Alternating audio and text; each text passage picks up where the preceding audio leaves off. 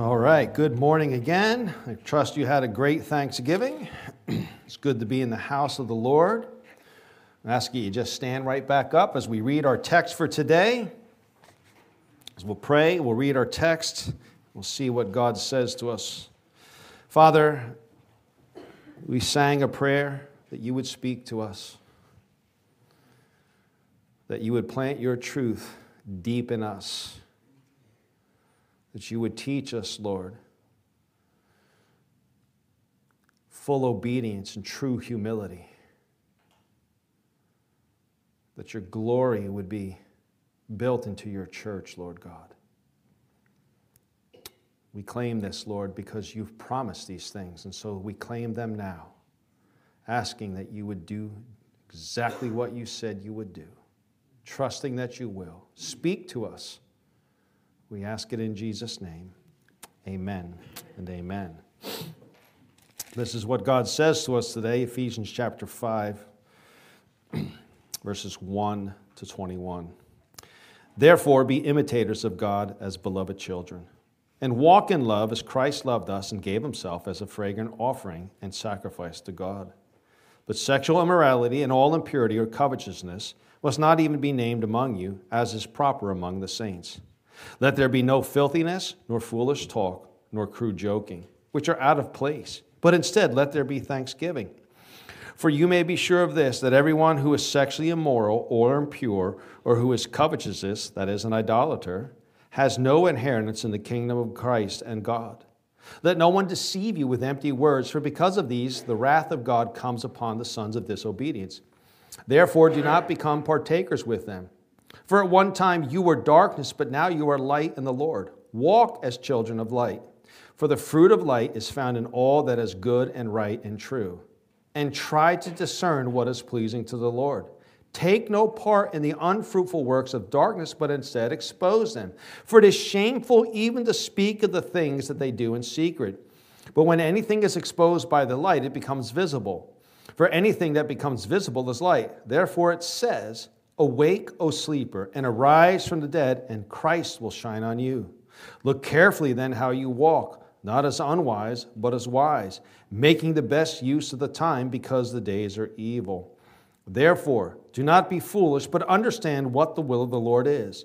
And do not get drunk on wine, for that is debauchery, but be filled with the Spirit, addressing one another in psalms and hymns and spiritual songs, singing and making melody to the Lord with your heart, giving thanks always for everything to God the Father in the name of the Lord Jesus Christ, submitting to one another out of reverence for Christ. It's the word of the Lord. You may be seated. As we've been studying chapter 5 for quite some time now, we saw, first of all, our outline was to be imitators of God, verses 1 to 2.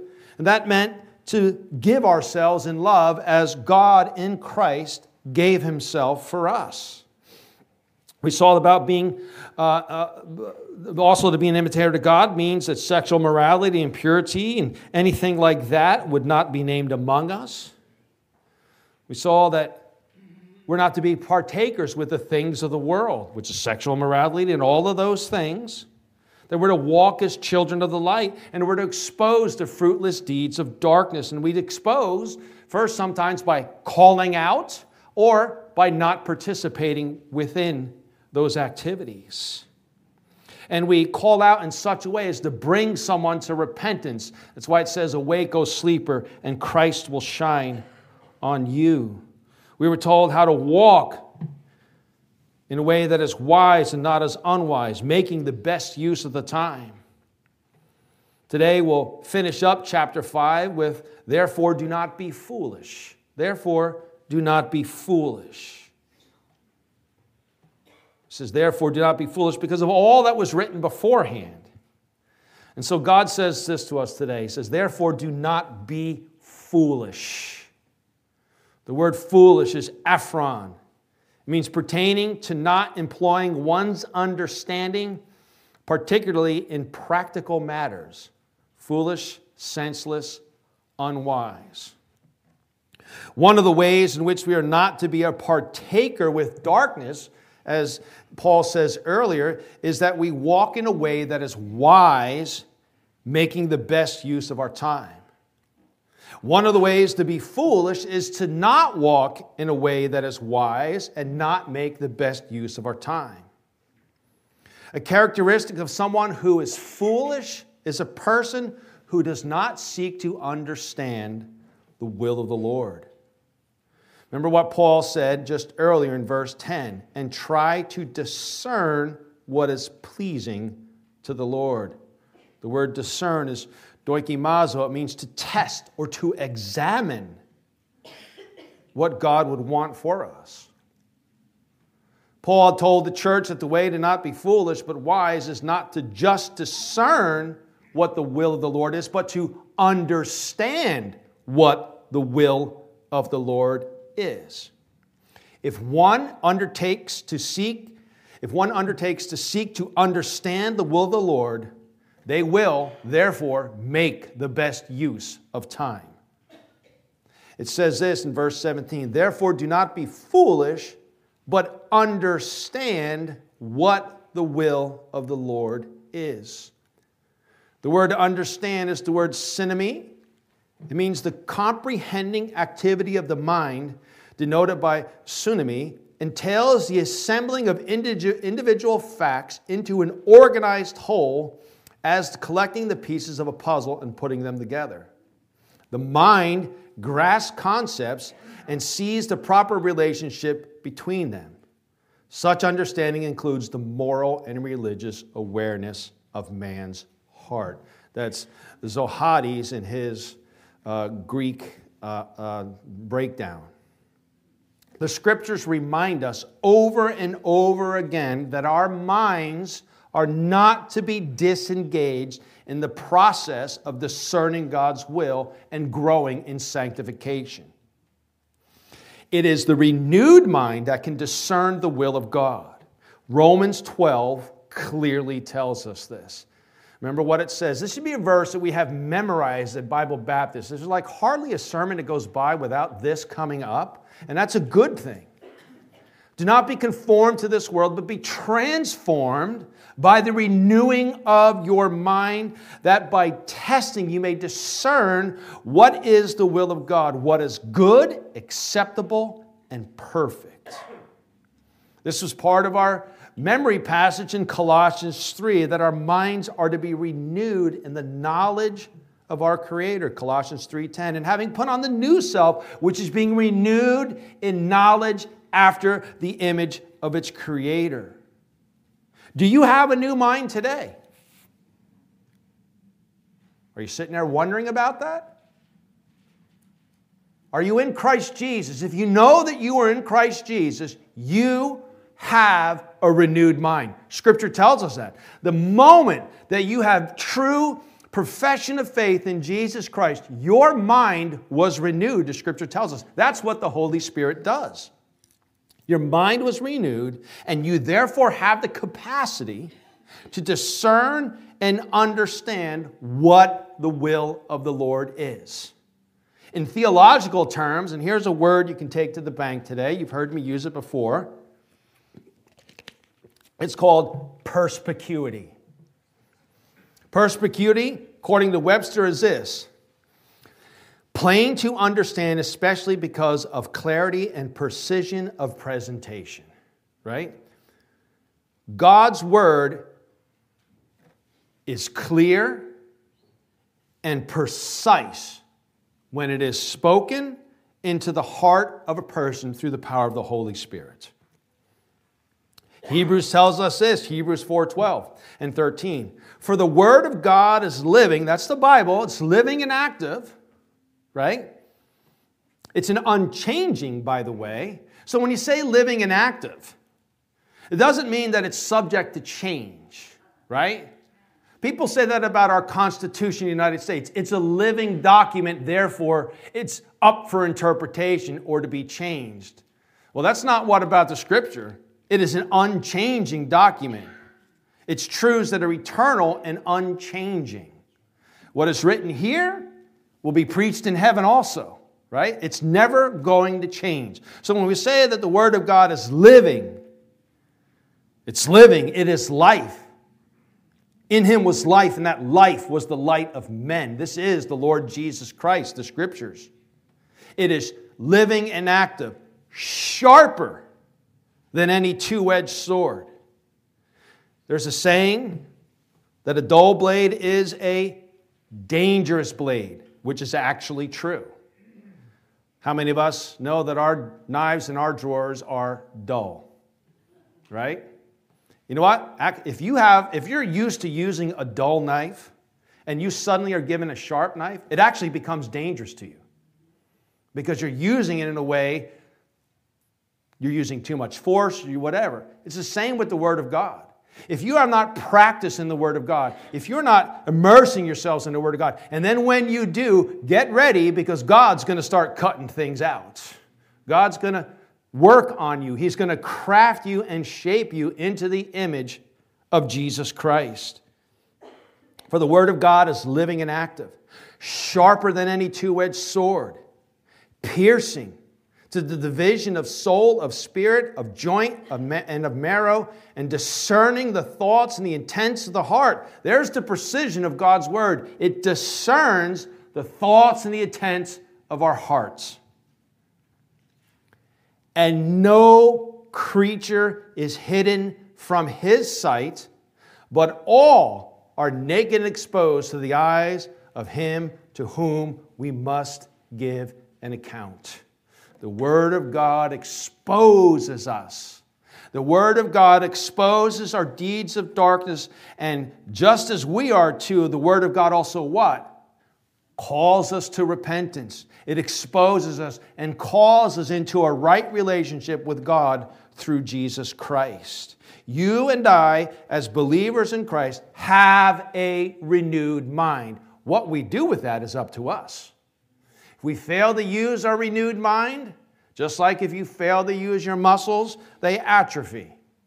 They become less and less useful. We can waste our mind. Our mind is renewed. Here's a free one for you. The mind is renewed in the pursuit of the understanding and obeying of God's Word. And when we do that, when we as God's children seek to renew our minds, to keep it renewed in the understanding and obeying of God's Word, the Holy Spirit will guide us into all truth. This is not something we have to do on our own. It is something the Holy Spirit, who is God in every way that God and Jesus are, He guides us into all truth. And so when we're told to understand what the will of the Lord is, have you ever wondered what God's will is for you? How many of you ever asked the question, what's God's will for me? Anybody? Let's see a show of hands. How many people are honest enough to say, I care about what God wants me to do? All right, well, pretty sad to be honest. You should ask God what He wants for you. But you know what? God loves us so much that in His Word, He's told us, this is my will for you in two areas. In two areas, you can say, I know what God wants for me. Unquestionable, nothing to talk about. I just have to do what God says because this is God's will for me. 1 Thessalonians 4, 3-8. For this is the will of God. All right, in case we were wondering, we're about to be told, this is the will of God. Your sanctification. Period. But then he goes on to describe what sanctification looks like in this world. That you abstain from sexual immorality. That each one of you know how to control his own body in holiness and honor. Not in the passion of lust like the Gentiles who do not know God. That no one transgress and wrong his brother in this matter, because the Lord is an avenger in all these things. As we told you before and solemnly warned you, for God has not called us to impurity, but in holiness. Therefore, whoever disregards this, disregards not man, but God, who gives His Holy Spirit to you. What a solemn warning that is. I want to know what God's will is for my life. Abstain from sexual immorality. Be sanctified. How often we have seen in the Scriptures that be sexually immoral is to be outside the will of God. And if you disregard it, you disregard not man, but the Holy Spirit who God has given you. We can quench the Holy Spirit. We can grieve the Holy Spirit. And if we continue to disregard, ultimately what we do is we blaspheme the Holy Spirit. Not only is sanctification God's explicit will for your life if you're in Christ Jesus, but also thanksgiving. 1 Thessalonians 5:18.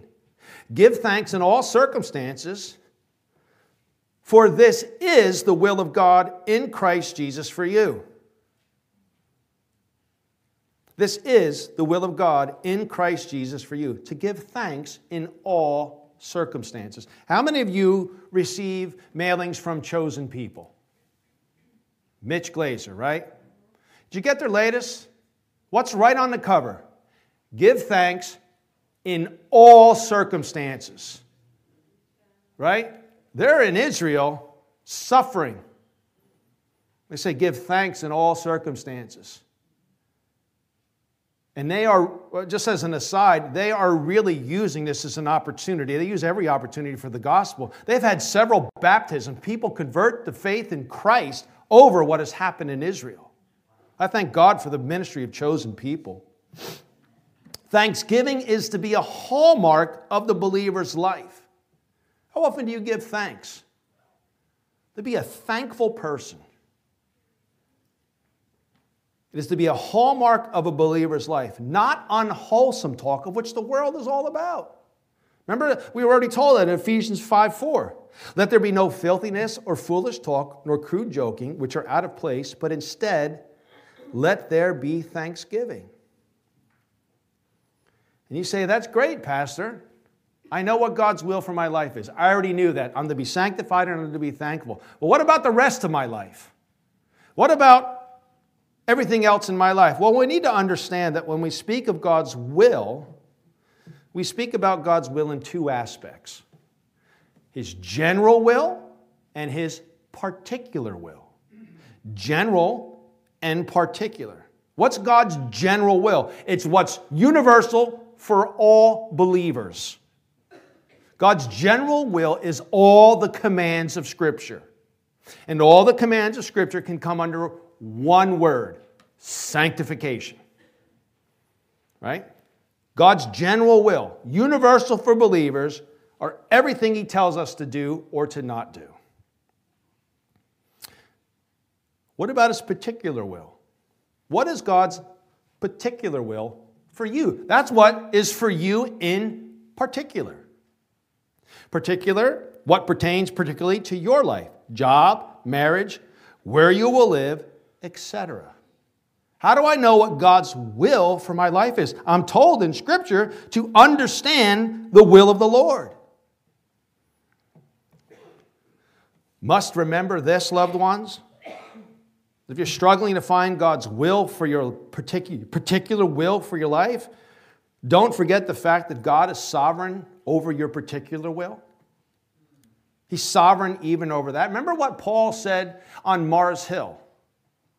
He says, God has appointed times and places and boundaries of which people will live. That's a particular will. People choose, right? But if you humbly seek to understand, well, let me back up. God is sovereign over His particular will for your life. You cannot fail to find God's particular will for your life. You heard what I said. You cannot fail to find God's particular will for your life if you humbly seek through Scripture and prayer and counsel to understand the will of God for your life. If you ask God, God, I need to know. I would like to know, God, where do you want me to work? Who do you want me to marry? Whatever the particular things of your life are. And sometimes God will give you a few options, and any one of them could be right. I had 3 options of going to a church. I chose Bible Baptist Church. I hope you think it's the right choice. But you understand what I'm saying. They could all be good. But if we're not seeking sanctification and thankfulness, don't bother going for the particular. Let's work on those. And God will guide you and lead you into His particular will for your life. In order for the child of God to clearly discern and obey the will of God, general and particular, one must have their mind clear. Your mind must be clear.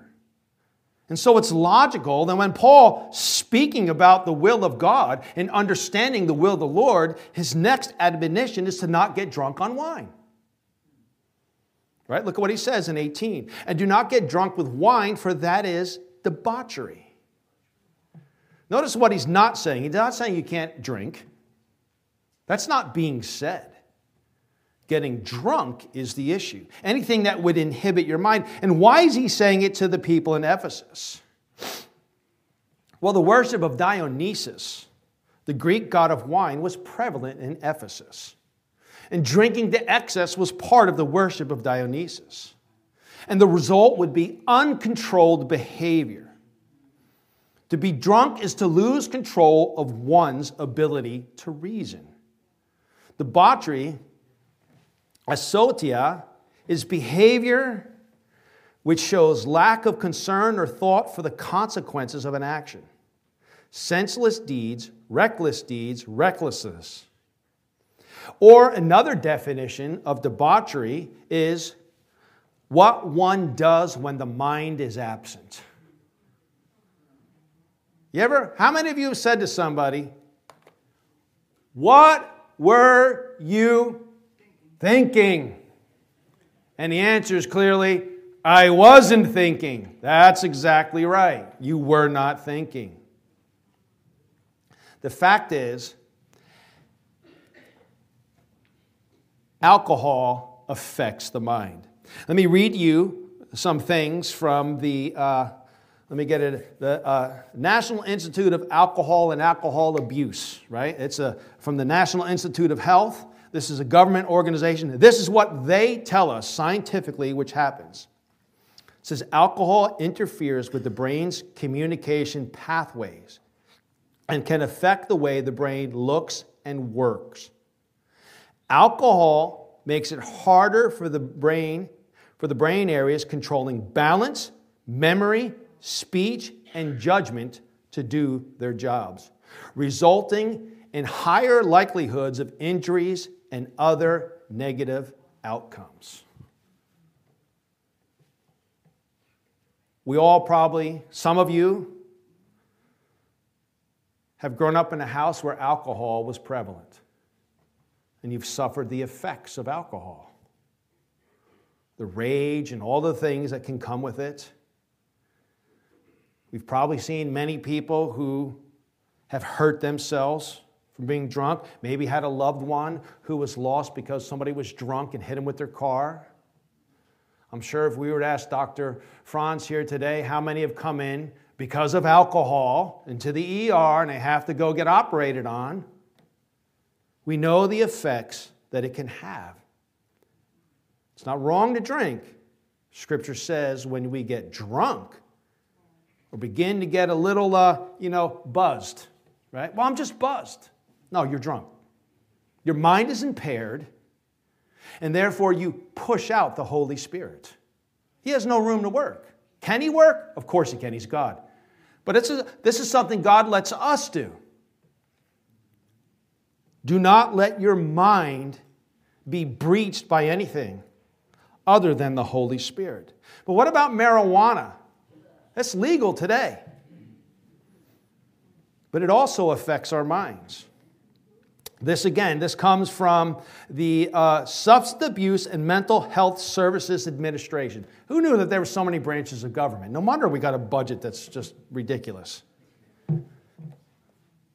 This is what they say about marijuana, how it affects brain health. Marijuana can cause permanent IQ loss of as much as 8 points when people start using it at a young age. These IQ points do not come back even after quitting marijuana. In other words, anything that's going to cause your mind to be inebriated, if you want to be dumb and get dumber, smoke marijuana from a young age. How does it affect your mental health?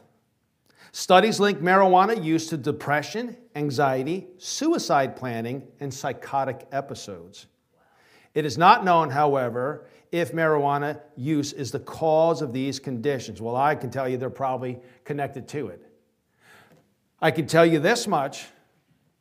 Ask any of the ladies from the Hoving Home who come here and say, well, marijuana is legal. What do you think about that? They'll tell you stay away from it. It's a gateway drug. You're going to end up like me. You don't want to end up like that. How does it affect us athletically?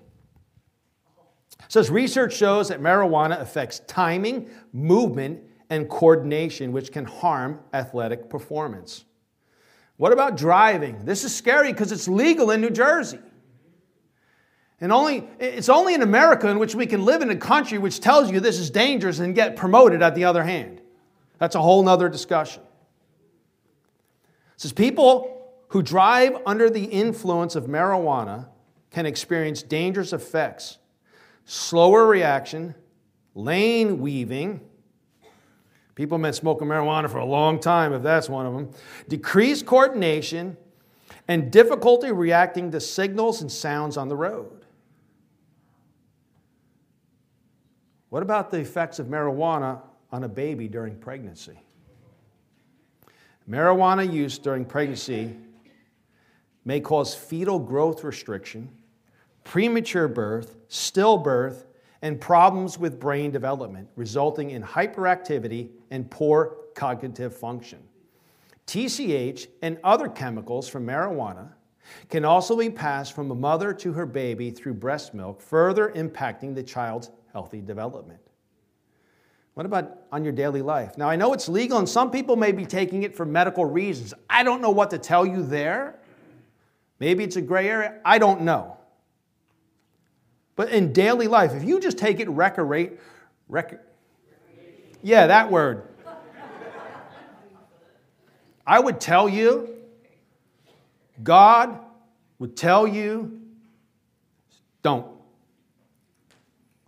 You impede the ability to hear the Holy Spirit guide your life. Doesn't matter if it's legal. God doesn't walk around, well, it's legal, so therefore it's okay. There's a lot of things that are legal. In some states, prostitution is legal. Doesn't say God says, okay, it's legal here, so you can do it.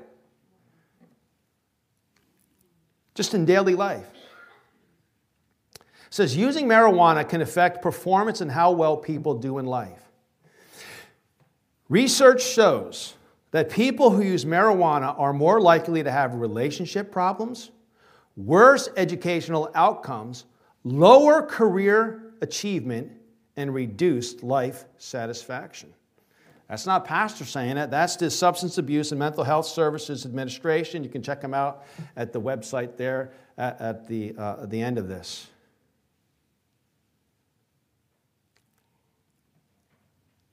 Whenever we put our minds in a place where they cannot function, hear clearly from God and His Word,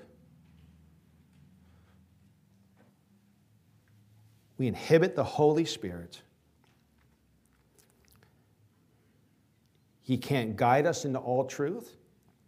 He won't bless us because we're choosing something that we think is better than God. So what do? In contrast to having our minds altered or filled with wine, we as God's children are to be filled with the Holy Spirit. And do not get drunk with wine, for that is debauchery, but be filled with the Holy Spirit. The word filled is pleroo. It means to fill, supply abundantly with something. And what Paul is talking about here, we need to be clear, is not an experience of having the Holy Spirit and speaking in tongues and signs and wonders, because that was for the apostolic age. It does not mean a constant daily filling, like I got to be filled with. I understand that's the language. At the moment of your salvation, if you truly believed upon the Lord Jesus Christ for the forgiveness of sins, you were filled with the Holy Spirit. And you cannot be filled anymore with the Spirit. What Paul is talking about here is maintaining a lifestyle that allows the Holy Spirit to have charge of your thoughts, attitudes, and actions. That's seen in the verbs in our text for today. Do not get drunk and be filled, right? Do not get drunk is one Greek word, and be filled is another Greek word. And here's the thing about those verbs. Both are in the present passive imperative. Well, what does that mean? And listen, I'm no English scholar. You guys know that. But if you do a little bit of study, you'll find out. Present in the Greek means it's something that I'm doing. It's an action that I do. Passive is something that is done to you. Right? And they're imperatives. Not that God's commanding us to get drunk. But if you understand what I'm saying, it's an action I do, and as a result, something happens to me. If I drink and get drunk, I do the drinking, but the loss of inhibition happens to me. You get what I'm saying? It is the effect of alcohol. It's the passive effect of alcohol on you, on me. But if we strive to imitate God, to walk in the light, and to understand the will of the Lord, you will be filled with the Holy Spirit, and the effect of the Holy Spirit in our lives is that we are able to respond to the Lord positively. In other words, obedience. And it also helps in how we respond to others. Look what it says. Do not get drunk on wine, for that is debauchery. Instead, be filled with the Holy Spirit. And then what does he say? Addressing one another in psalms, hymns, and spiritual songs, singing and making melody to the Lord with your heart, giving thanks always and for everything to God the Father in the name of the Lord Jesus, in the name of our Lord Jesus Christ. Being filled with the Holy Spirit, not being filled with something else that occupies my mind in a way that takes me from the Lord Jesus Christ, results in obedience and worship. Obedience and worship. It says here, when I'm filled with the Holy Spirit, my response is to address one another in psalms, hymns, and spiritual songs. Does that mean I really should be singing to you? You don't want me singing to you. You'll cover your ears and your eyes will roll back and you'll melt. What he's saying is have an attitude of worship. Singing, making melody to the Lord with your heart. Do you make a practice of singing to God in your heart? I would encourage you to try it. To do it, first of all, because God commands us to. But how often can I have a song that has no value? Yeah, it's catchy tunes, sounds good, but it has no value. I can repeat that in my mind over and over and over again. But how often do we think, or how often do we sing to ourselves, Only a holy God. And contemplate what that song means. Even if you can't remember the song, but just driving in your car and just going in your mind, only a holy God. Only a holy God. Only a holy God. That'll do something for you. Because you're speaking the truth of Scripture. You're singing the truth of Scripture. Only a holy God cares enough about you to come to this earth, live a perfect life, die on your behalf, and rise from the dead, and sit enthroned in heaven, and builds a place for you so that He comes back and brings you to Himself. Only a holy God can do that. Only a holy God has done that. It guides our response to God. It opens us to hearing from God. It opens us to be able to obey God. The Holy Spirit will guide and direct us. When we have an attitude of sanctification, of thanksgiving, because thanksgiving and worship just the same thing. Thanksgiving equals worship. Worship equals thanksgiving. Same thing. When we have that attitude, we let that be in our mind and our hearts. It guides our response to the Holy Spirit, and it guides our response to each other. That's what he means in 5:21. Submitting to one another out of reverence for Christ. Hold on. Submitting. The word submitting is hypotasso. It means obey or to be obedient.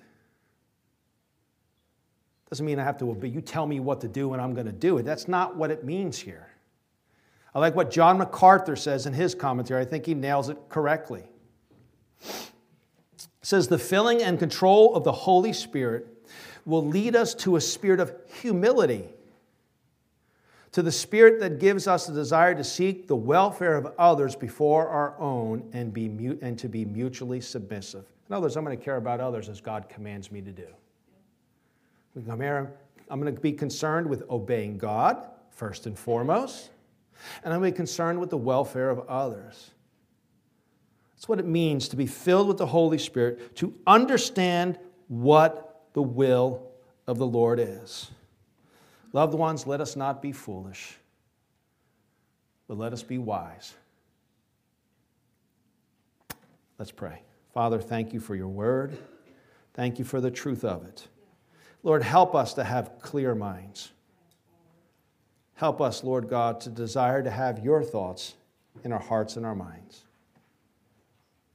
Help us, Lord God, to sing songs, hymns, spiritual songs in our hearts to the Lord, giving thanks. Lord, may we rid ourselves of anything that will impede us from hearing your voice, that still small voice that tells us, this is the way, walk in it. We ask it in Jesus' name. Amen and amen. Let's stand. Let's close in a song. If you'll open your hymnals to number 545. 545, Moment by Moment.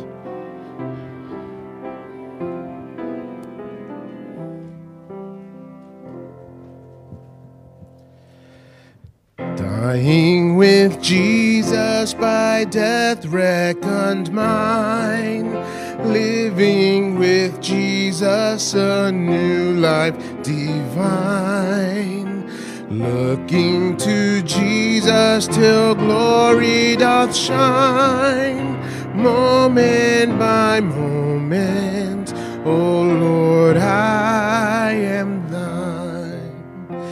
Moment by moment I'm kept in His love. Moment by moment I've life from above. Looking to Jesus till glory doth shine. Moment by moment, O Lord, I am thine.